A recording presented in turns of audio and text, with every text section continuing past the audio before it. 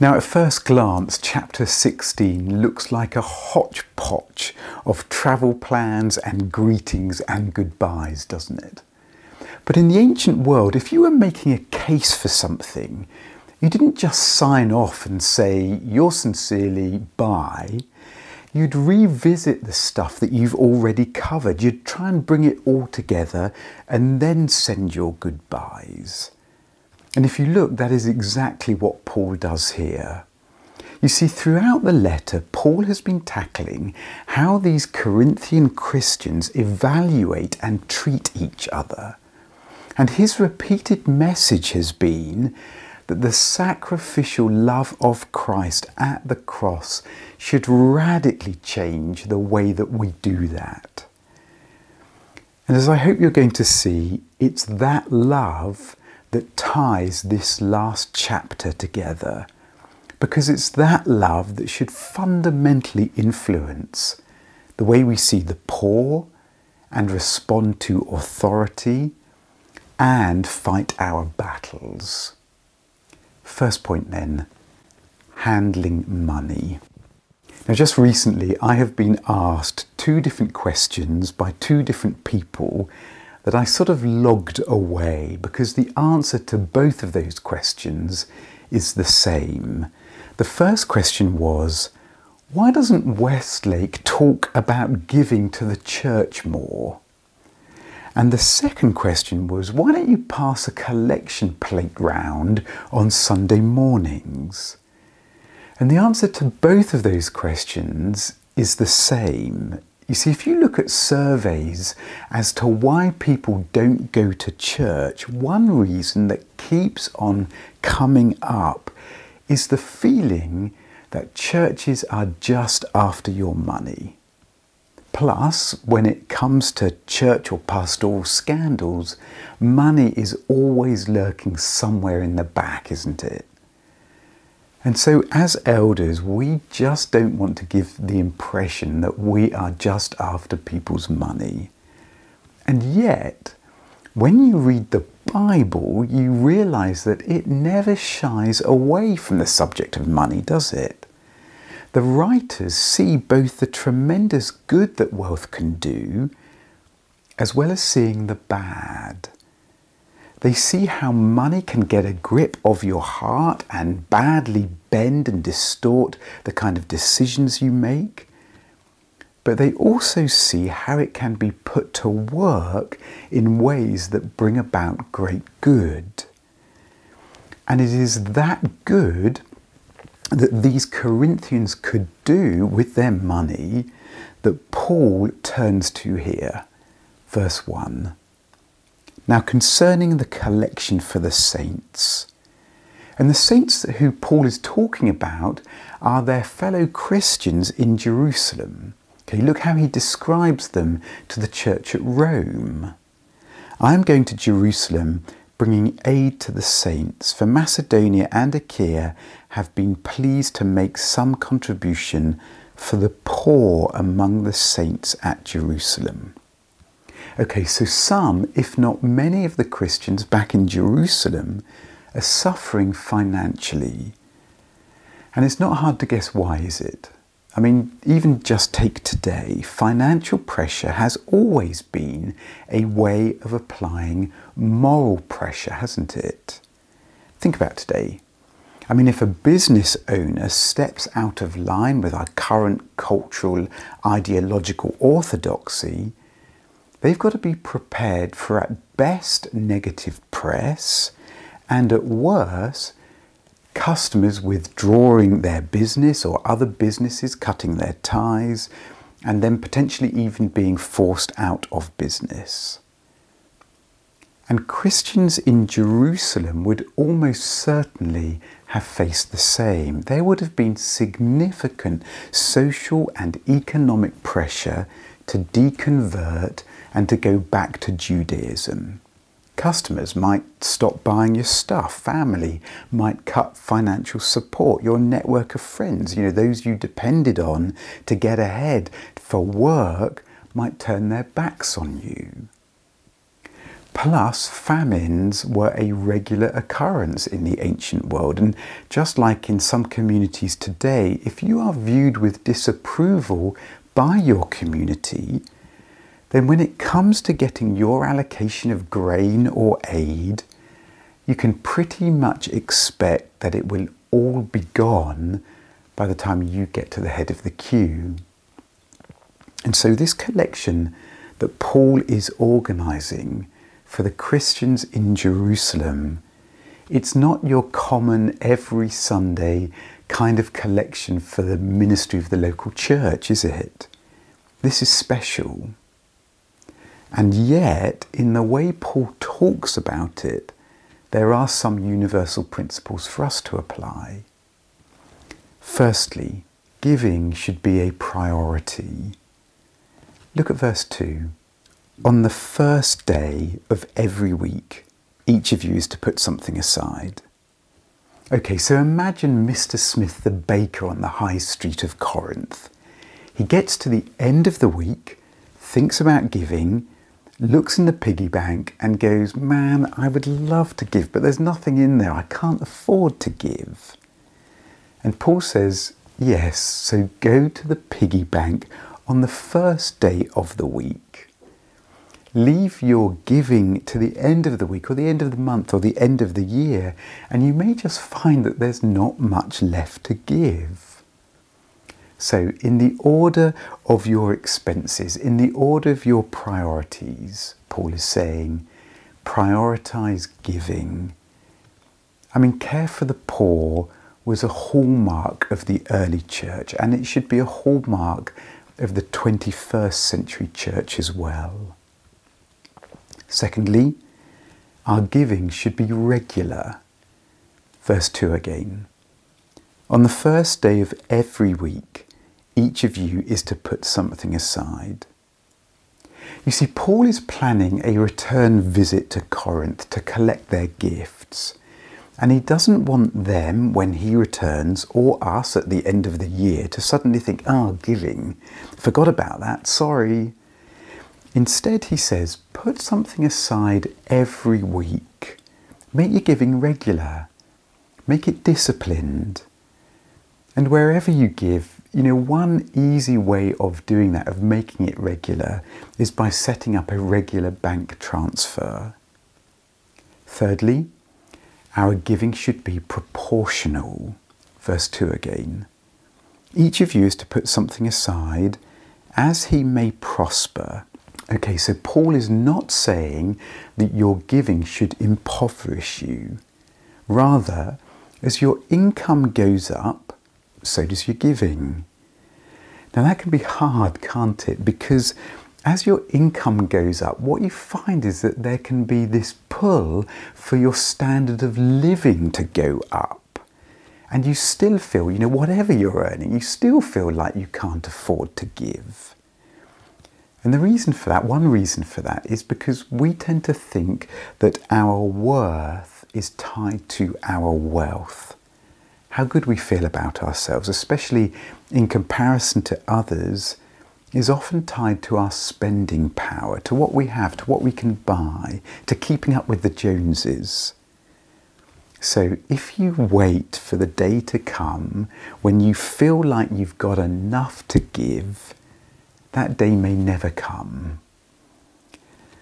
But Paul doesn't say what the proportion we should give is, does he?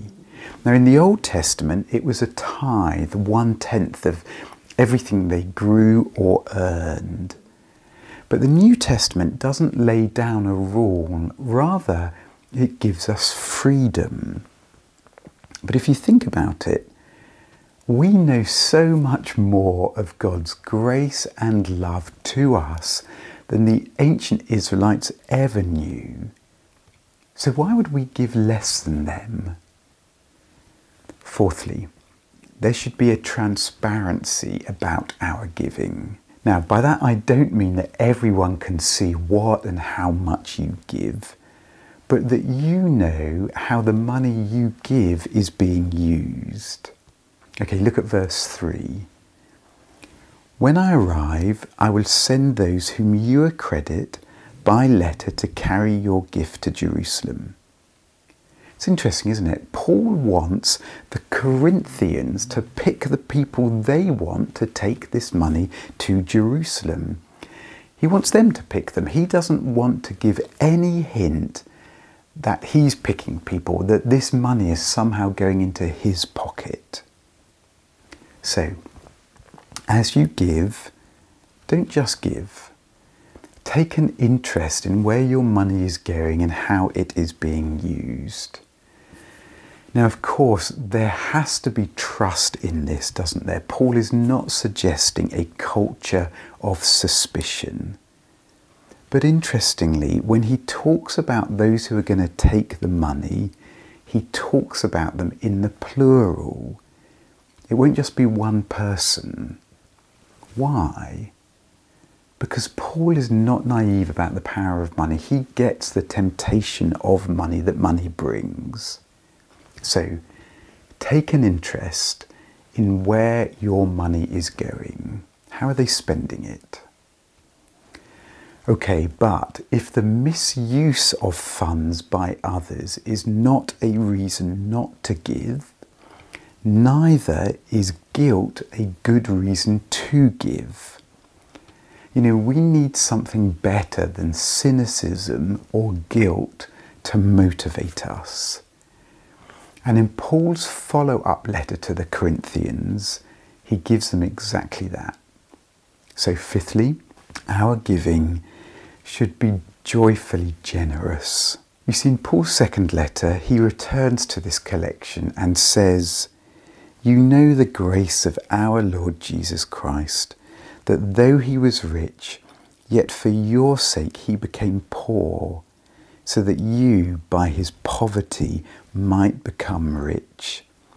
Each one must give as he has decided in his heart, not reluctantly or under compulsion, for God loves a cheerful giver." Now think for a moment, why do we sometimes struggle to give? Why do we sometimes struggle to be generous and instead hold on? Well, because, as we've said, we can tend to think of our worth as tied up with our wealth. But also because money gives us power, doesn't it? It gives us a sense of security. We just feel like we can manage life better with money in the bank. So why give that away? And Paul would say, yes, but the sacrificial love of Christ for you answers both of those things. Because Jesus was and is the greatest giver of all. He had everything, but gave up everything for us. He became poor to make you, who are spiritually poor, rich. And it's in his love for you, the value that he puts on your life, that you will find real value. And it's in his love for you that you will find real security. So Paul says, be shaped by Christ's giving, be shaped by Christ's generous love for you, and then happily take your resources and use them to enrich the lives of others. Okay, but love is also going to influence how you respond to leadership, whether that's leadership you exercise or leadership that you are under. Second point then, handling authority. Now, in the UK, there used to be something called the YTS, the Youth Training Scheme. And the idea was that young people who were in danger of dropping out of education and ending up on the unemployment line were given a small wage while being trained in a job and given time to go to college. But the sad thing is there was always a bit of a stigma surrounding it. It was viewed like some form of slave labour. Well, when I was a junior doctor, the night nurses on the neonatal unit ran something that they called the YTS.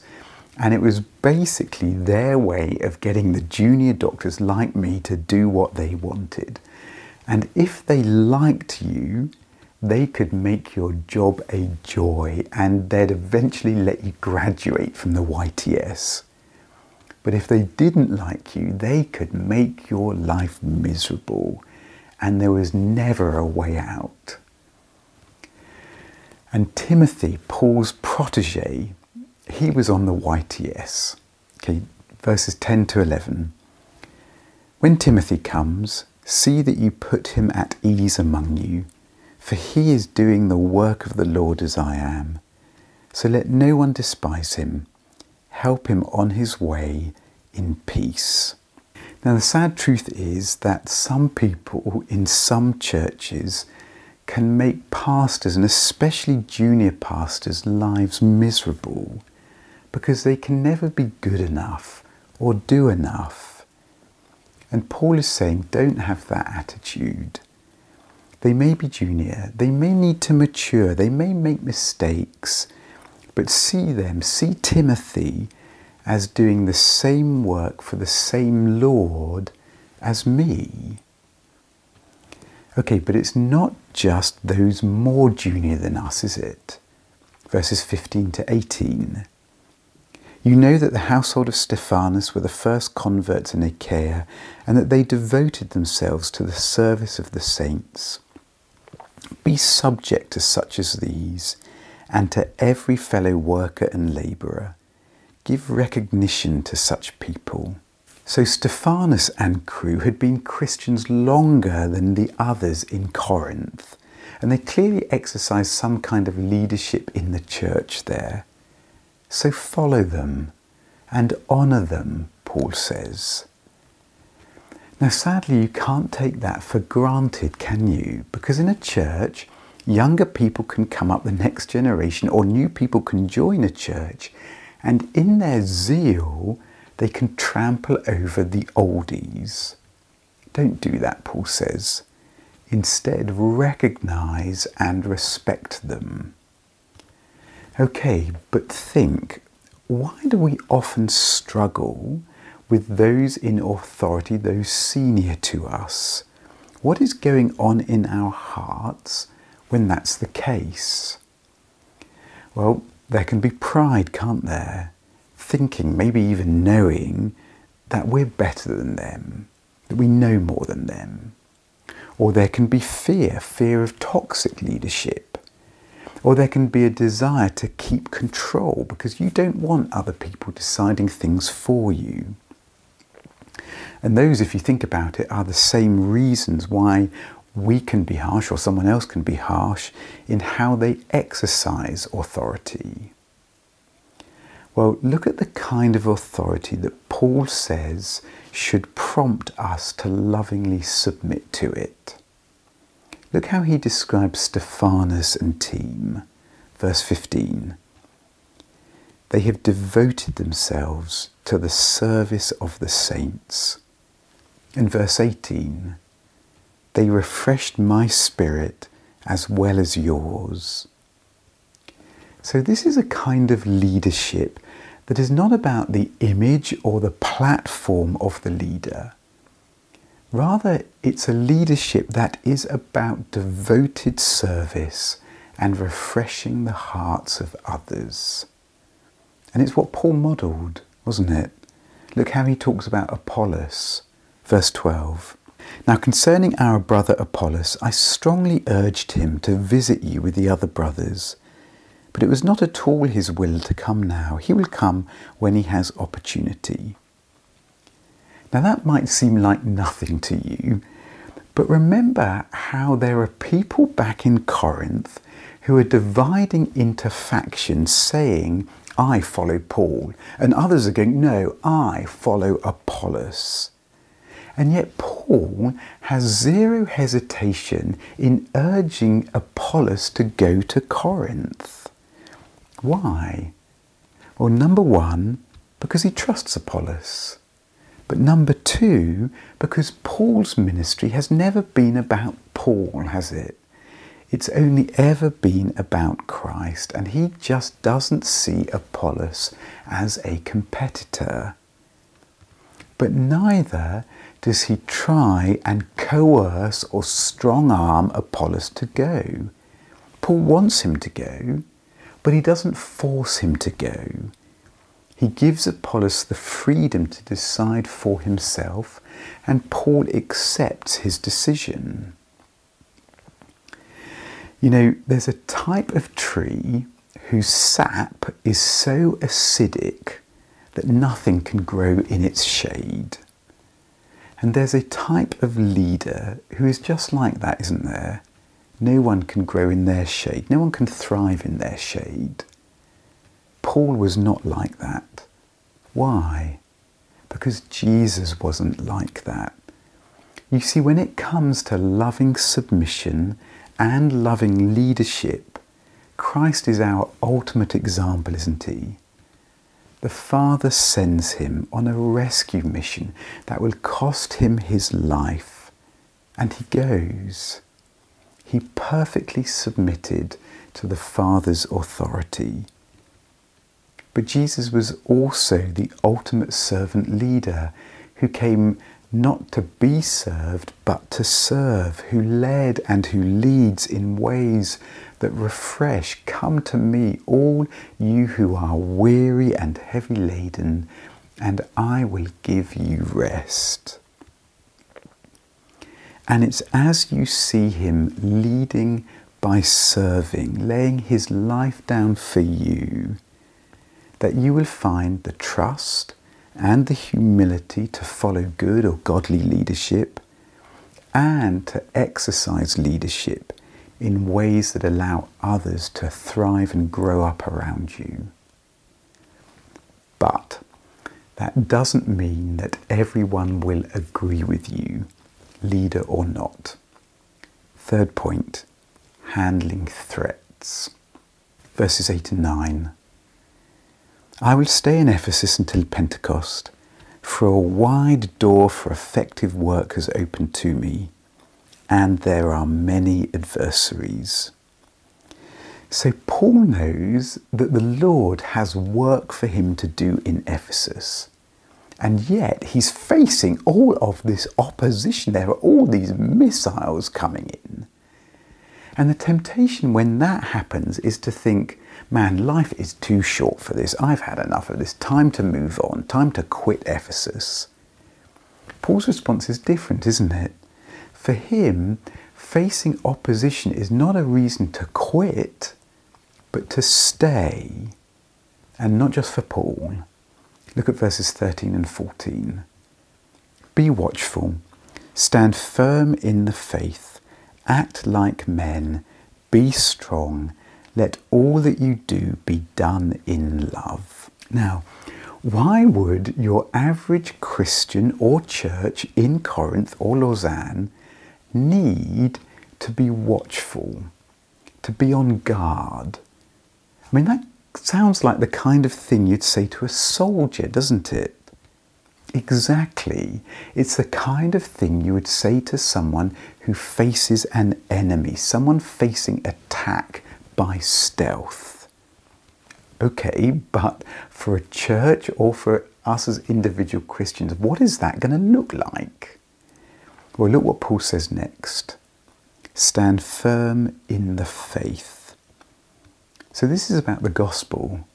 This is about the truth, about standing your ground and guarding against anything that compromises or waters down or threatens or distracts us from the gospel. And there are any number of things that can do that, aren't there? Then and now. That can come along and say, you shouldn't believe that anymore. That is so regressive. Or this is what you should give your time and your efforts and your thinking to. And Paul is saying, no, those attacks by stealth will come. So stand your ground on the gospel. Keep the main thing the main thing.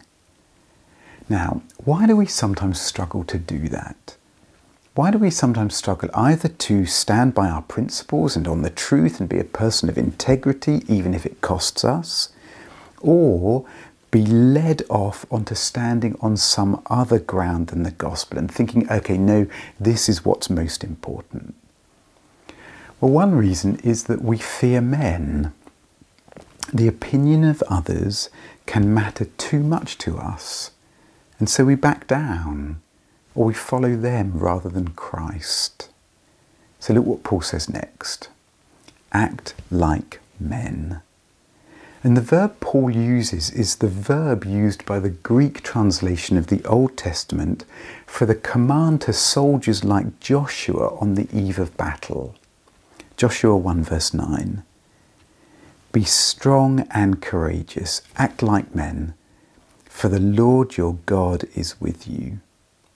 Joshua, you face an enemy. There is going to be a battle. Not everyone is going to like you. So, be bold, be strong, act like men because God is with you. Listen, you and I can be courageous for truth and act like men, be bold and courageous, even if naturally we feel timid and mouse-like. Not because naturally we are bold and courageous, but because Christ is Emmanuel, God with us. Because his opinion of you ultimately counts more than anyone else's. Ultimately, his opinion of you is the only one that really matters. And when you know that, it gives you great confidence, doesn't it? It gives you a boldness.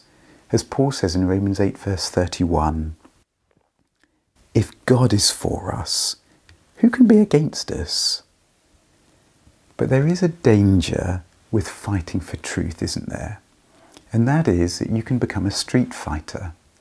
You can become a culture warrior, and you can begin to see everyone as an enemy, even your brothers and sisters. And you forget that they are your brothers and sisters and agree with you on the truth of the gospel, but because they disagree with you on some of these secondary issues, you can begin to lob grenades at them. Which is why Paul adds, let all that you do, even the fights you pick, let all that you do be done in love. You see, one of the reasons why we can become harsh in the way that we defend the truth is the same reason why we sometimes cave in on the truth. It's the fear of man. Because others' opinions matter too much to us. We give them way too much credit. And we forget that God is God and Christ has triumphed. You see, only the gospel can give you the humble confidence you need on the battlefield of truth. Because only the gospel tells you that you are loved, win or lose the argument. Only Christ can make you tough and tender. Be all toughness, and you will spend your days fighting. Be all tenderness, and love and truth will just become sentimental goo. But in Jesus, we see ultimate toughness and ultimate tenderness, because he was the one who confronted religious hypocrisy while extending mercy to prostitutes and tax collectors and sinners. Because he was the one who violently cleansed the temple and then welcomed children to him. Because he's the one who sent away the accusers of the woman caught in adultery, leaving them in no doubt that they too stood accused, and then turned to her and said, neither do I condemn you. Go and sin no more. Because he's the one who at the cross bore all the physical and spiritual horror of our sin upon himself, and yet prayed, Father, forgive. He is perfect toughness and perfect tenderness. Verse 23, the grace of the Lord Jesus be with you. Because when you know that Jesus gave up everything for you, and that he's your king, tough and tender, you'll grow more like him, and you will handle your wealth and authority and the threats that you face the way he did, with love.